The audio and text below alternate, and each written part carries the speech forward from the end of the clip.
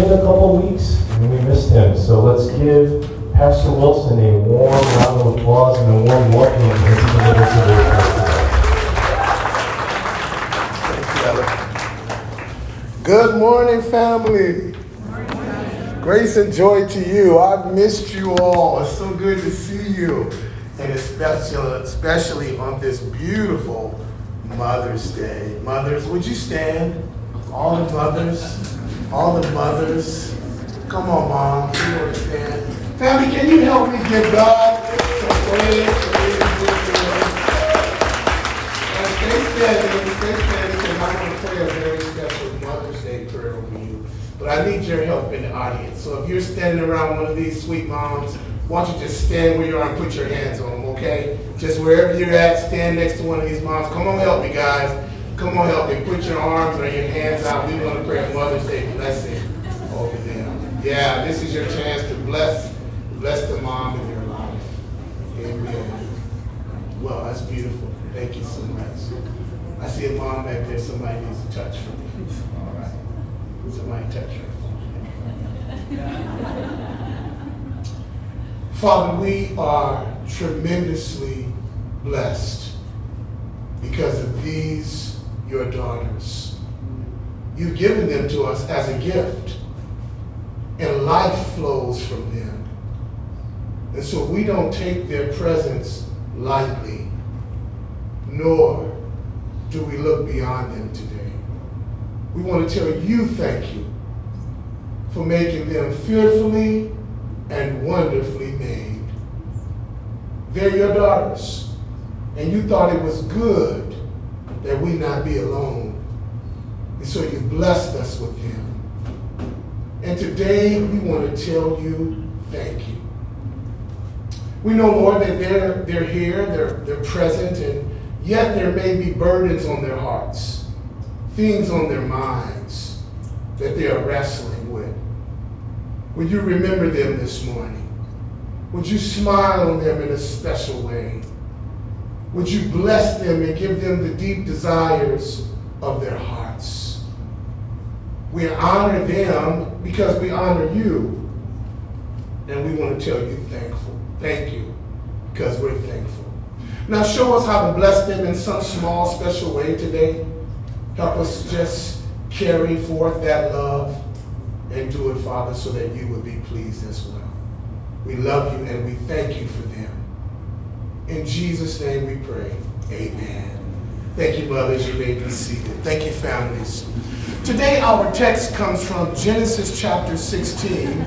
Genesis chapter 16. And it's a Mother's Day message I want to preach for you today. First of all, I'm so grateful to be back with you. I really missed you. It's so good to lay eyes on you again and to preach for you God's word. Genesis 16, verses 7 through 16, a very familiar passage of scripture. The title of our message today is A Mother's Discovery in the Time of Need. It's a story about a sister whose name is Hagar. Very powerful text. So let's read. Now the angel of the Lord found her by a spring of water in the wilderness, by the spring on the way to Shur. And he said, Hagar, Sarai's maid, where have you come from, and where are you going? She said, I'm fleeing from the presence of my mistress, Sarai. And the angel of the Lord said to her, return to your mistress and submit yourself under her hand. And then the angel of the Lord said to her, and I will multiply your descendants exceedingly, so that they shall not be counted for multitude. And the angel of the Lord said to her, behold, Hagar, you are with child. You're a mom. And you shall bear a son. And you shall call his name Ishmael, because the Lord has heard your affliction. And he shall be a wild man. He shall, his hand shall be against every man, and every man's hand against him. And he shall dwell in the presence of all his brethren. And then she called the name of the Lord who spoke to her. You are the God who sees. El Roi is the Hebrew word. For she said, have I also here seen him who sees me? And therefore the well was called Beer-lahai-roi. Observe, it's between Kadesh and Bered. So Hagar bore Abram a son. And Abram named his son, whom Hagar bore, Ishmael. And Abraham was 86 years old when Hagar bore Ishmael to Abram.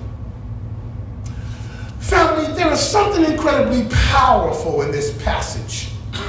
And it's powerful because we see that it's possible for God to find you in the midst of your sorrow and your brokenness. I'm in awe of God in this passage, and I'm in awe because God can meet a person at their breaking point in life and step into their world and make sense out of a senseless situation.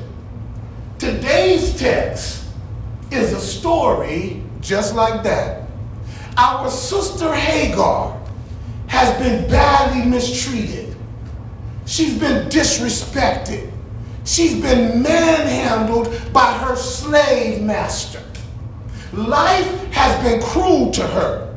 And in her frustration with life, she finds herself in what I call is a pivotal moment. It's a pivotal moment where she needs to decide what she's going to do about life, what she's going to do about living, and how is she going to change her current circumstances. Have you ever been there? Have you ever been beat up and beat down? Have you ever desired to change the way things were, but felt like you were helpless? If so, you can relate to Sister Hagar today. You see, sin has run wild in Abram's home. Sarai, Abram's wife, had a slave girl whose name was Hagar. Hagar was from Egypt. And Hagar is now being used by Sarai, Abram's wife, to make her do something human beings should not be forced to do. Because Sarai could not have children, she now takes her slave girl and gives her to her husband to produce a child because she could not wait on the blessing of God. When we read this passage, we see, man, there's all kind of stuff wrong with that, Pastor. Yeah, I know. But in Mesopotamia, it was the culture. It was okay to possess human beings. And if you had a slave and you could not produce, the slave girl could carry the offspring of your husband, and the child was said to be yours. What a custom. Now, while this might have been culturally acceptable back then in Abraham's day, it was a complete denial of faith, the faith of Sarai and Abram. See, it was not God's plan or God's will for Sarai to do this. This decision was going to cause tremendous pain in the life of many lives that were to come. And we see also in this text that during her pregnancy, Hagar now becomes disrespected by Sarai. And as a result, the text also says she also despises her mistress. I don't know what happened in that arrangement or that situation, but somewhere along the line, Hagar began to see herself as somebody that Abram had affection for. And this caused problems in Abram's and Sarai's marriage. So Sarai gets angry. She tells Abram to do something with the slave girl. Abram was not willing to punish Hagar, so he gives Hagar over to Sarai to punish her. Today, when we look at this text, we see that Hagar has to suffer under the hand of Sarai. But I learned something about this passage today. I learned that God will take care of the social injustices that comes to you and I as we travel in this old world. God does seize those who've been abused and rejected by others. And as a result of that, there are three things in this passage I'm going to share for you, and then I get on down the road. Today on this Mother's Day, I want to talk about Hagar's desert place. Secondly, I want to talk about Hagar's divine pain. And I'll land the plane talking about Hagar's divine position. Her desert place, her divine pain, and her divine position. Look with me in verse 7 and 8 of the text there. The Bible says, the angel of the Lord found Hagar.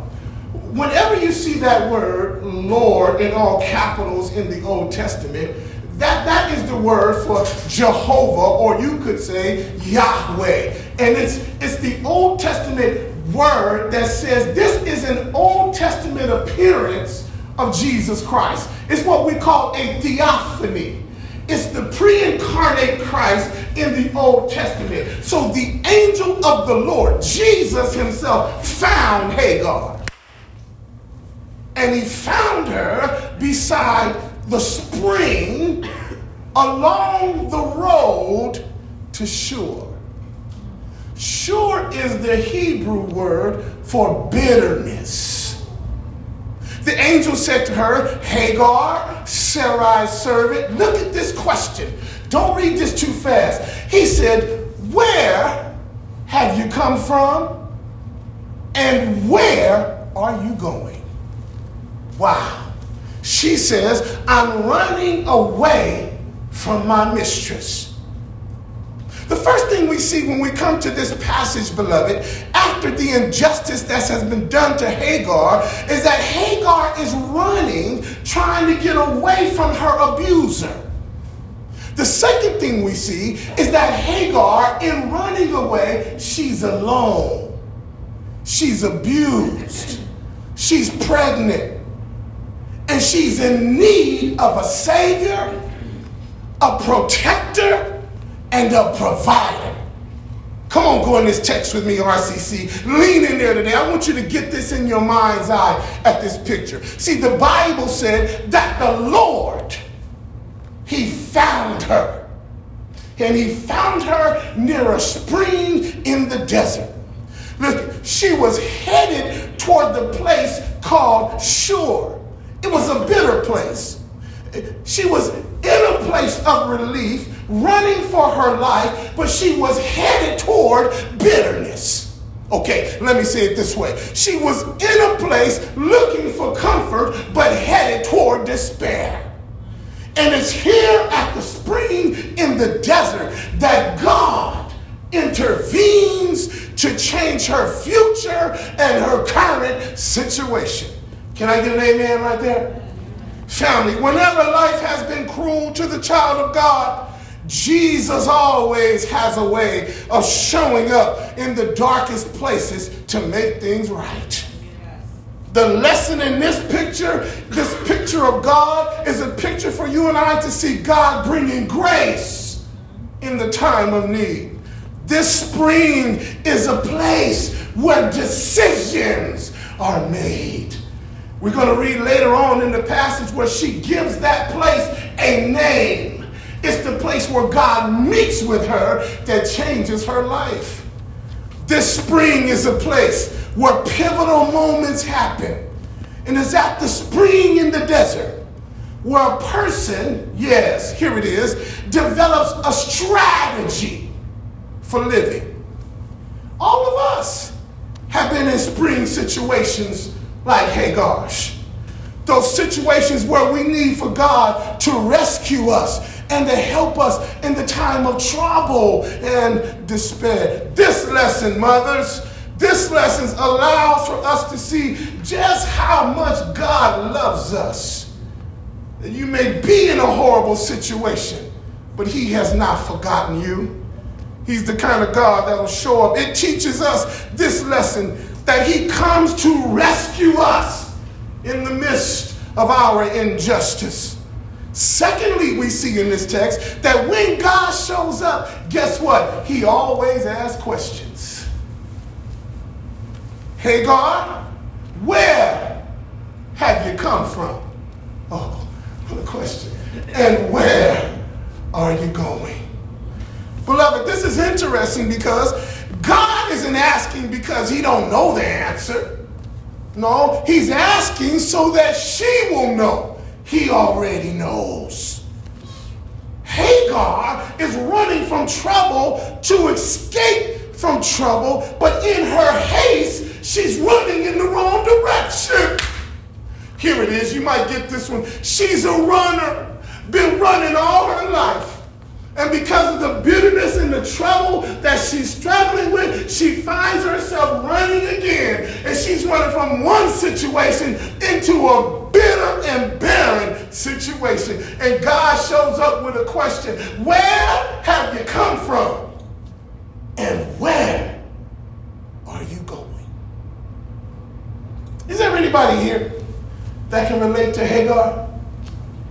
Is there anybody here that can identify with her dilemma? Let me say it this way. Won't your pain and your rejection carry you to places of bitterness? Have you ever been rejected? Have you ever been in pain and it led you down a road of bitterness? That's where she's headed. Somebody looking at me this morning, you're living in a place of bitterness because of something that happened to you a long time ago. Somebody looking at me this morning is stuck in the wilderness of Shur, that place of bitterness, because you went the wrong direction at the pivotal moment in life. And if I were you, I would learn from this text today to respond to the right way to God's question, where have you come from? And where are you going? Do you know where you've been? And do you know what you're heading into? We looked at Hagar's desert place. Let's look now at Hagar's divine pain. The Bible says in verse 9 that then the angel of the Lord, this is Jesus, remember in the Old Testament talking to her, he says to her, Hagar, go back to your mistress. Go back to your slave owner and submit to her authority. Now, how many of you know sometimes God says stuff you don't like to hear? Here it is in the passage. What do you mean, God? She just was abused, forced to do what she wasn't desiring to do, and now you're telling her to go back. Yep, it's in the Bible. We used to have a term that we would use in my Bible Institute. We would say, don't make it up, look it up. God here is telling her to do something hard. Verse 10, then the angel added, and I will give you descendants, more descendants than you can count.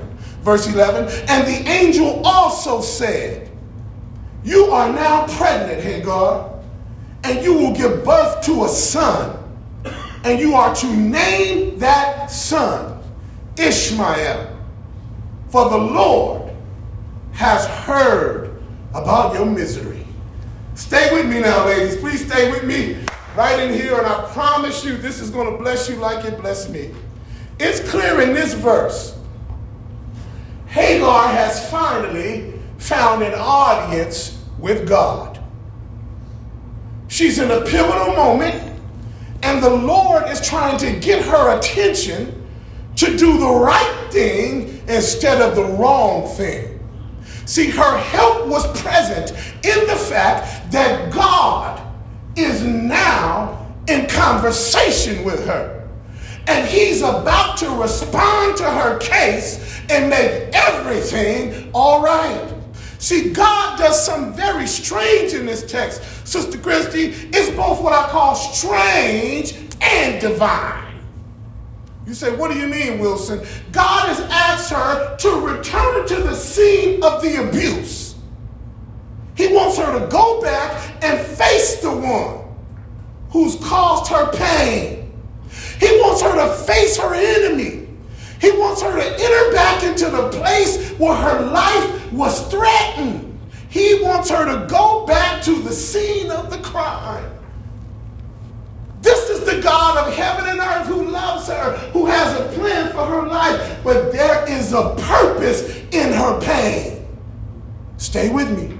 See, if Hagar is to rise above her pain, she's going to have to face it head on. There was humility in this assignment. God was not going to promote Hagar, but she was not to parade herself before Sarai either. See, God wanted to bless her and use her, but first she would learn humility in hard situations. God was literally going to cause her pain in order to deal with her pain. I remember when I was a kid, Brother Joshua, I was playing in the neighborhood and I got a big splinter in my hand. And I tried to get it out with my teeth, and I tried to get it out by myself, and I tried to get my little homeboys in the neighborhood to help me get it out because I was afraid to go to the only one who I knew could get it out. My mom used to have one of those big sewing needles. Come on, you had the same mama I did. And I knew that if I went to mama, she was going to get out that big needle and she was going to dig in that finger to get that splinter out. Why did I tell that story? It was going to take pain to relieve my pain. And that's what God does in the life of the believer. Every believer that encounters pain on this side, guess what he uses to get rid of it? Pain. The truth is that only mama's sewing needle could have took the splinter out of my hand, but I had to be willing to submit myself to the process so that I could be made whole. Did you catch it? It's true, mothers. It's going to take some pain to get rid of your pain. Sometime when God decides to intervene in our trouble, here's what else I found in this passage. He asks hard things of us. RCC, I stopped by to tell you today, God will ask hard things of you. You're his bride. You're his church. It's not always comfortable being his bride. Be able to listen to the hard thing and respond so that he can take you where he wants to take you. Can I tell you this, though? He never asks to hurt you. He only asks to help you. Hagar is going to have a great assignment in raising a great child. He's going to be great. And she's going to give him an entire generation. But in order to prepare her, she's got to go through some trials that'll help her along the way. We've looked at Hagar's desert place. We've looked at Hagar's divine pain. Let me land the plane now and show you Hagar's divine position. Y'all with me today? Can I get an amen right there? All right. Verse 12. He describes the baby she's going to have in verse 12. This son of yours, Hagar, It's going to be a wild. Come on, say amen, ladies, right there. Raising sons. It's going to be a wild little guy. He says he's going to be untamed as a wild donkey. Sister Sharon and I, we raised 3 of those wild donkeys. We know what that means. He will be against everyone, and everyone will be against him. He will live at odds with the rest of his brother. This is Ishmael, the father of the Arab nation. And this is where we get the first prophetic look at the Arab tribes that are descendants from Father Abraham. What a beautiful word. And thereafter, verse 13, Hagar referred to the Lord as the one who spoke to her. She called him El Rohi, the Lord who sees. For I have too seen the one who sees me. And later, that place, the well where she was at, was named Beher-la-Roi. And it became, or is still found today, between Kadesh and what it is. So Hagar, she gave Abram a son. And Abram named him Ishmael. Something jumped out at me in this verse. I've been reading this passage for 32 years. I never caught it until this week. She gave him a son. And she gives him a son that the angel of the Lord told her to name. And she told Abraham what his name was going to be. And Abraham complied and obeyed and named the child what God said his name was going to be. Whoa, that felt good. And Abram was 86 years old at that time. The old man still had it. I keep telling Sister Wilson, can we have one more? She's like, please, you ain't Abraham. Pray for me. As I get ready to land the plane, here we see that God honors Hagar. Watch this, mothers. I preached all of that to get to this point. God honors Hagar with a son. That's what children are. They're gifts. He gave her a man-child. And God has given her a boy who will look out for her in life. God has promoted her to motherhood. It's not a curse. It's a blessing. It's a privilege. It's a promotion that only God can give. I'm hunting for an amen right there. God made her to know him and to be connected to him through her hardship and her loneliness. See, he is not only a blessing to her, but he will be a protector of her. Ishmael will be a great warrior and the father of the Arab race. He will not be able to be controlled. God honors her with life, and she recognizes who God is. She calls him the God who sees me. El Rohi, the God who cares about my pain. And then Hagar named the place where God met him. I'm coming off my notes right here, but can I tell you, if God has met you in the desert situations of your life, you ought to name that place. You ought to go back and not forget the place where he met you, where he spoke to you, where he heard your word.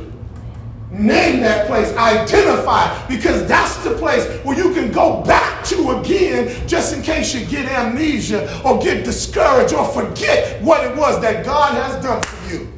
Oh shoot, since I'm out here, let me just preach it like I feel it. RCC, you need to go back and name some places where the God met you, where God visited you, where God revealed himself to you, because you can get forgetful and get discouraged and forget what he called you to do and who he called you to be. Go back and visit the wells where he met you the first time. Hagar's place of remembrance, the place of El Rohi. Here's what I noticed: when God has met you in your desert, you need to honor him. You should always acknowledge when God has done something in your life. We need to have those places in our hearts where we know that God has spoken to us and revealed himself to us. Okay, I'm coming down, but let me tell you this. Hagar, in her newfound divine position, says this: the Lord has seen me. See, before this, she thought nobody saw her and that she was only a slave.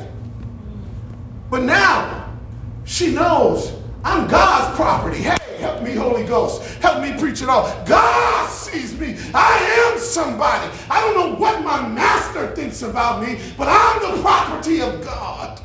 Oh, help me preach it all today. But here we find what I call as a pivotal moment in life.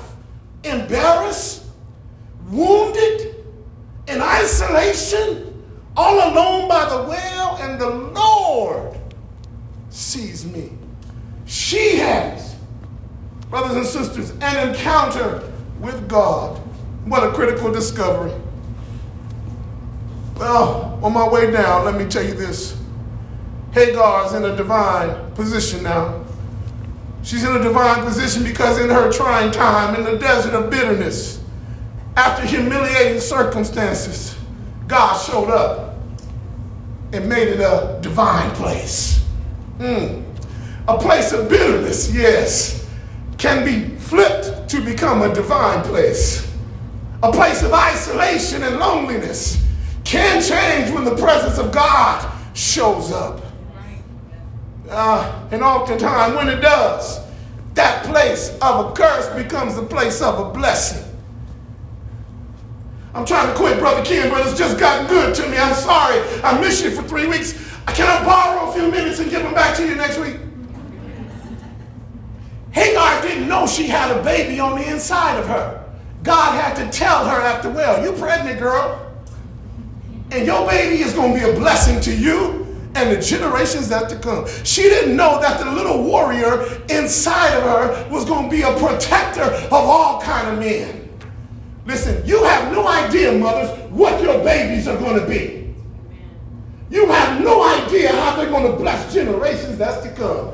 So thank God today. Honor them for the gifts he's given to you. She didn't know that God saw her trouble and was going to bless her in spite of it. But what a joy to be called a mom. What a joy to have the privilege to carry that precious soul and eternal being shaped and fashioned in the image of God.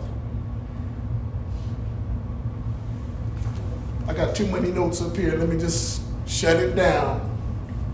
But I want to tell you a little story. Hagar, up to this time in her life, didn't see nothing beautiful about her. She was a slave from Egypt. Her slave master had abused her. She's now pregnant, carrying your slave master's child. You can't imagine what that would have felt like. But God was going to introduce her to something beautiful. It was what he was doing. And it reminded me of the story of the caterpillar. Caterpillar is a funny, strange little creature. Not very pretty. Not something you run to the pet store and buy. Takes all day to go just a little place. But it undergoes, or when it undergoes the process of metamorphosis, the caterpillar becomes the butterfly. And here's what I learned. It's in the process of metamorphosis that something at work on the inside is trying to show up on the outside.